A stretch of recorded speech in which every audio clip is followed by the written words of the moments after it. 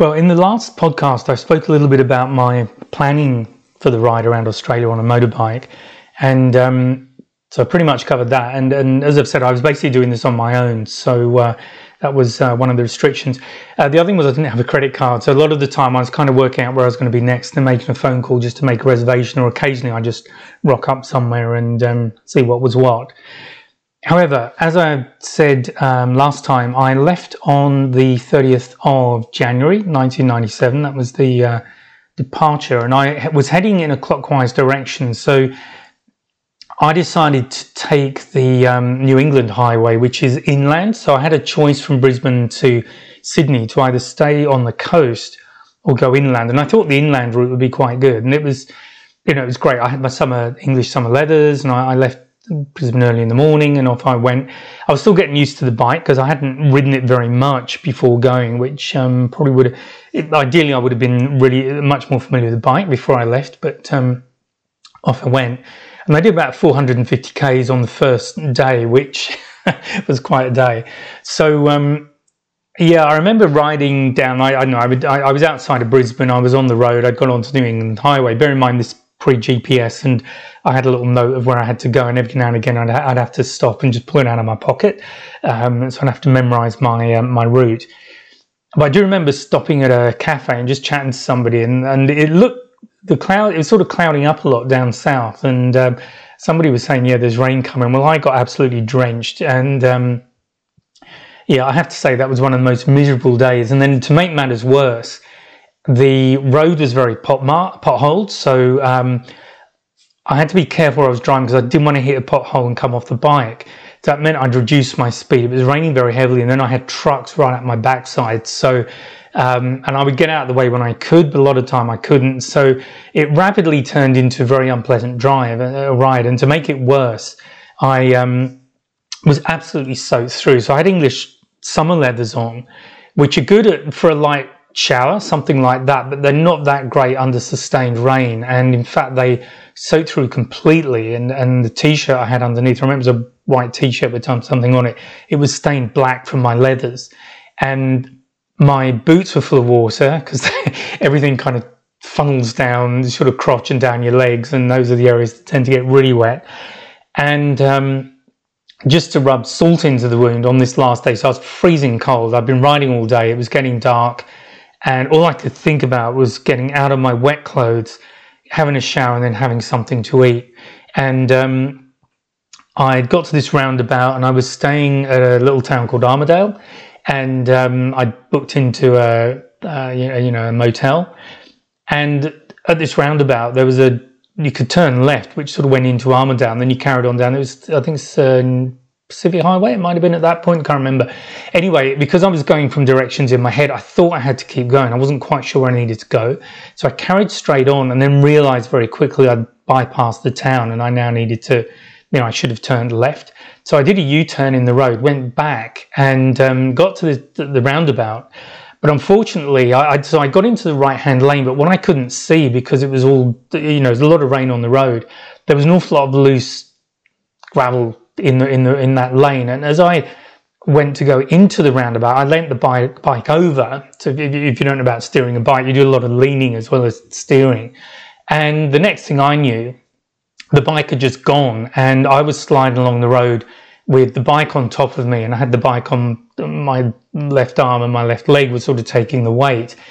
And I came to a stop. So fortunately somebody stopped and helped me up, but the bike had received a bit of damage. The frame was damaged. A couple of my indicators had come off. My little license holder had come off. My leathers were all scraped. And this chap helped me get the bike up.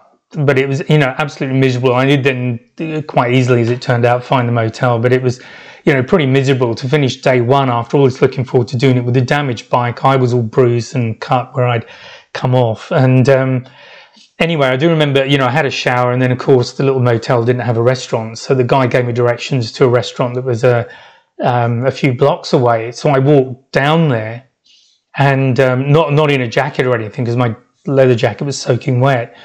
Got down there, had something to eat, and then, of course, it rained again, so I had to walk back. Couldn't remember my way back, so I got soaked for the second time that day, and spent an awful long time in that hotel room. with the hairdryer, trying to dry everything out, and the hairdryer just kept cutting out because I'd shoved it down the sleeves of my riding jacket and all these kind of things. So it was really, in terms of inauspicious starts, it didn't get much worse than that. And because I wasn't that confident on the bike, to be perfectly honest, I was just dreading the morning. So I had a horrible night, got up early. They brought me some breakfast. And I remember the news being on, and they were talking about what was going to be on that evening. And I was supposed to be riding into Sydney, where I was staying with a friend. And I was just thinking, well, what are my options here? Because my bike's all damaged. I'm really shaken by this experience the previous night. It was going to be repeated the same day in terms of rain. I thought, well, what can I do? I can't stay here. I'm sure it's a lovely place to live, but it wasn't quite what my plans were. I couldn't really go back to Brisbane because I knew, I had the same ride the other direction. And I decided to carry on, but I just thought, well, with the road conditions, the lorries and all the other things that were going on, I just couldn't see how I was possibly going to make, still be alive at the end of the day, frankly, was where my head was. So that was how I started my day. And it kind of came down to, though, if I give up, although I was really tempted to do that, or buy a car or do something, at the end of the day, I carried on because I thought, well, I don't want to look at myself in the mirror when I'm shaving, years from now and look at somebody who quit. So that was kind of what made me make that decision. So anyway, I carried on. I remember getting to Tamworth, where they've got a big guitar, because, country music centre. And I think that was when it started to rain that day. And I was absolutely soaked again. I do remember stopping at a cafe and thinking, well, I could take my jacket off and warm up, but what's the point? Because I've just got to put a cold jacket back on. I walked into the little cafe to get a hot coffee and something, and this chap took one look at me, grabbed a whole stack of serviettes and just gave them to me so I could try and dry myself to some extent.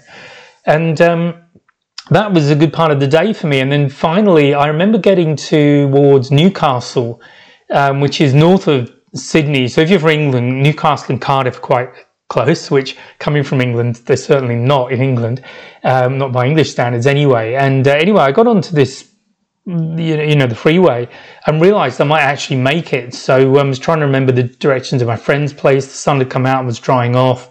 And it was quite a surprise to realise I was still alive. Of course, what I then did, I managed to get in the wrong lane, getting down towards the Harbour Bridge, because I had to go the southern. I was heading for Leichhardt, and which is sort of over the bridge from the north. And I got in the wrong lane.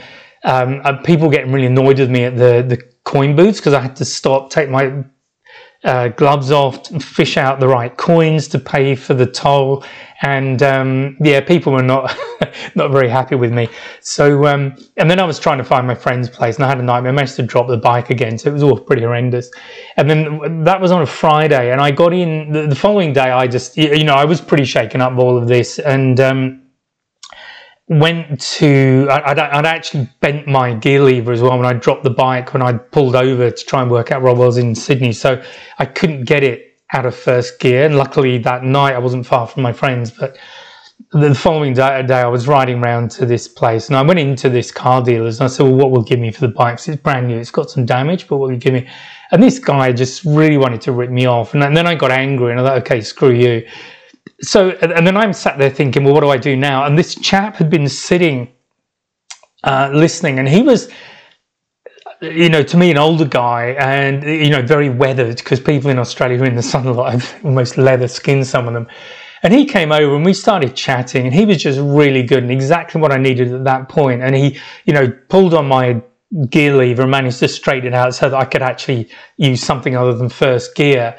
And then he tidied it up a bit, and he was giving me all this, and it was just what I needed. So I then went back to my friend's place. I bought some new indicators. I bought a new holder for my license and all the rest of it, and tidied the bike up.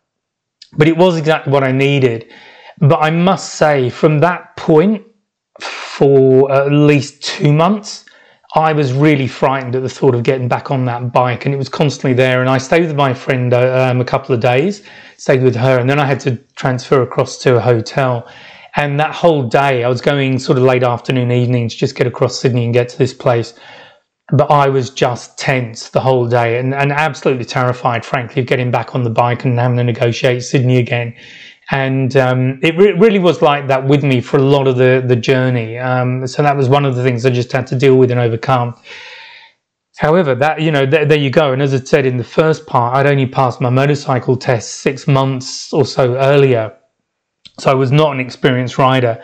And in fact, the guy who taught me, Russ, he said to me later, now he used to, he was with the police. He was a police motorcyclist. He used to, I think he used to assess police motorcyclists, very, very experienced guy. And he said to me afterwards, he would never have attempted the ride I did. So it just shows you, you know, fools rush in perhaps. So anyway, that was one of the stories. And there were many of them. And I'll just share a couple because I really wanted to keep this to about 20 minutes. And I've already used up more than half of that. What were some of the really cool places?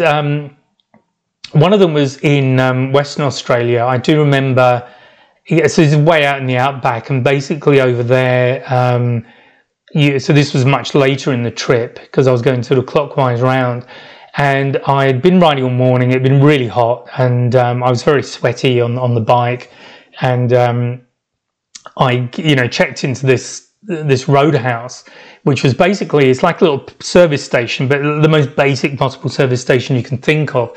And then out back, it had these sort of metal rooms you could sit in. They were kind of like the containers, ocean containers, but with divided up into little rooms. So it had a window at the back, a door in the front. There was a metal bed, a metal table, and a metal chair, and that was it in the room. Lots of insects going through it, spiders and stuff. And there was a block for toilets and another one with a few showers in. So I went round to use the toilet. I flipped the toilet lid up and something came flying out of the toilet at me, and I nearly had a heart attack. And it was a frog, and I found that there were these little white frogs. And what they would do, because this is really dry country, I mean, you really have to be careful. And I'll tell you another story in a moment. But these little frogs love living under the rim of the toilet because there's water there, it's cool. And what I used to do in those places after that was when I'd come to it, I'd lift the lid up slowly for a start, and then I would flush the toilet, and often you would see little legs hanging down. And so I was joking in a letter to some people home. I said, you know, they are a bit of a nuisance, particularly when you're sitting on the toilet doing the crossword, because, you know, it's really distracting. They keep jumping up and hitting your cheeks. But anyway, that was a story. So that was one of the cool things about being out there. I've forgotten what else. I was going to share another story, which I've now completely forgotten, of course.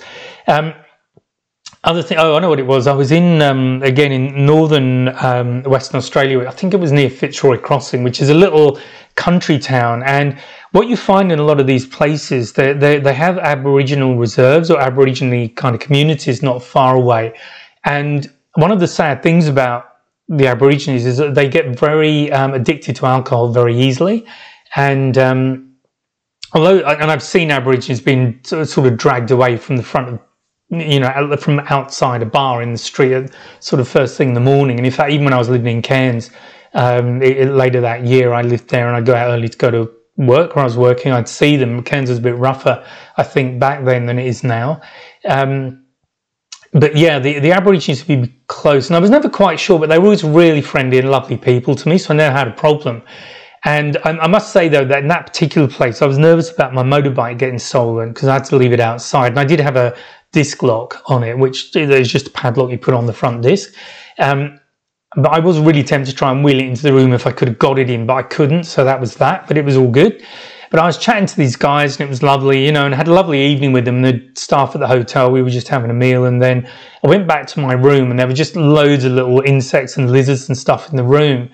And I dragged the steel bed away from the wall because I wanted to minimize the number of living creatures inside my bed and ideally keep it to one. Anyway, I was lying there in bed in the dark and something bit my face and I immediately slapped it, put the light on, and of course all I could see now were little legs, which it looked like it'd been a spider. And then, of course, Australia's full of poisonous things, so I'm thinking, oh, what do I do? Because if I run round to these guys and say, oh, I've been bitten, and it's nothing, you know, I'm the POM, they're going to take the fun out, you know, make fun of me and all of this. So I thought, okay, I'm going to lie here, but if I start feeling stiff, then I go. So that was my criteria when I got bit by something. If I was feeling stiff after a little while, I would call for help. Anyway, all was good. I didn't die, and I was fine in the morning, and it was all good. So there were quite a lot of places like that. When you start getting into the more remote country areas, they're absolutely worth a look. I mean, bearing in mind, this is almost 25 years ago now. I mean, it's a long time past. I'm sure a lot of them have changed. I know a lot of the mining towns I was in further north have changed significantly. And Kununurra and Dampier, I remember from doing my going out and doing well research back in 93, and then I revisited in 97 on the bike, and they were still pretty much, they had been, except they weren't closed towns. I think it was Kununurra was a closed town when I first went to that area, but then because it was just for the mining people.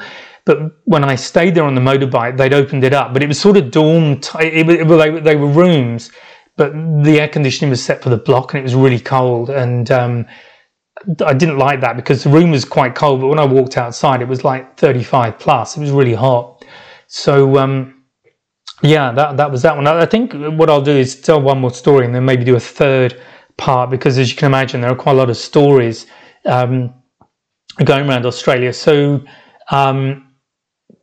what else? I mean, at that time, so I as I say, I sort of went down from Brisbane to Sydney to Melbourne, and then round to Adelaide. I like Adelaide. I mean, I've been back a number of times since then, but it was sort of nice staying there. And I then went to, as I say, going across Nullarbor. That was interesting because it's this huge. You've actually got a really long straight stretch of road, which I think is around 75 miles, if I'm right. I might have got that wrong though. And it's just straight. You know, I think there might be a roadhouse on it. I can't remember now, but I was sort of staying in roadhouses where I could. And the other thing I would do, certainly when I was out in those kind of areas, I would always fill up with petrol. It didn't matter how full the tank was, I would always fill up. So yeah, I'll share one story on that. Actually, this was later in the trip when I was going from Northern Territory into Queensland. So in the Northern Territory, and again, I don't know what the story is now, but it used to be no speed limit. So I would just sit at 130. But the problem with my fuel gauge on the motorbike was that it didn't register the top half of the tank. So the fuel gauge effectively was only a fuel gauge on the bottom half of the tank. So I couldn't see how much fuel I was using until I was at the halfway point and below. So anyway, last day in Northern Territory, I thought, okay, I'm just going to go crazy here because it's legal. And if I get a chance, I'm just going to gun it and go for it. And there was a really strong headwind, and I'd previously calculated I had plenty of fuel. And at the last roadhouse, I even took a picture. I think it was 230 k's fuel stock. There was a warning sign anyway. And I'd filled up, but I absolutely went for it on the motorbike. And way before the point where I was expecting the gauge to show, I suddenly realized that my gauge was showing a drop in fuel. And I was just using the fuel way more than I'd expected. So yeah, those last few Ks, particularly when I was down to zero on my fuel gauge, I was easing that bike. I was gently going up hills, coasting down, easing up, coasting down. Finally got to Camberwell, which is just inside the Queensland border. And the first stop on my left was a garage, which actually was the roadhouse where I was staying, funnily enough, but because it was just on the edge of town, but it was a little motel type thing. But I remember just coasting up the slope to the gauge just on fumes, really, and being so thankful because on each hill I went over and down, I was thinking, okay, that's one less I've got to walk to or push the bike to go get fuel. So look, I'm going to end part 2 there, and I'll come back on part 3 and just share a few more stories. Hope you found it interesting. I hope you've enjoyed it, and I'll speak to you in part 3. So bye for now. Just before I go, I want to let you know that there's a couple of ways you can support me if you feel so inclined.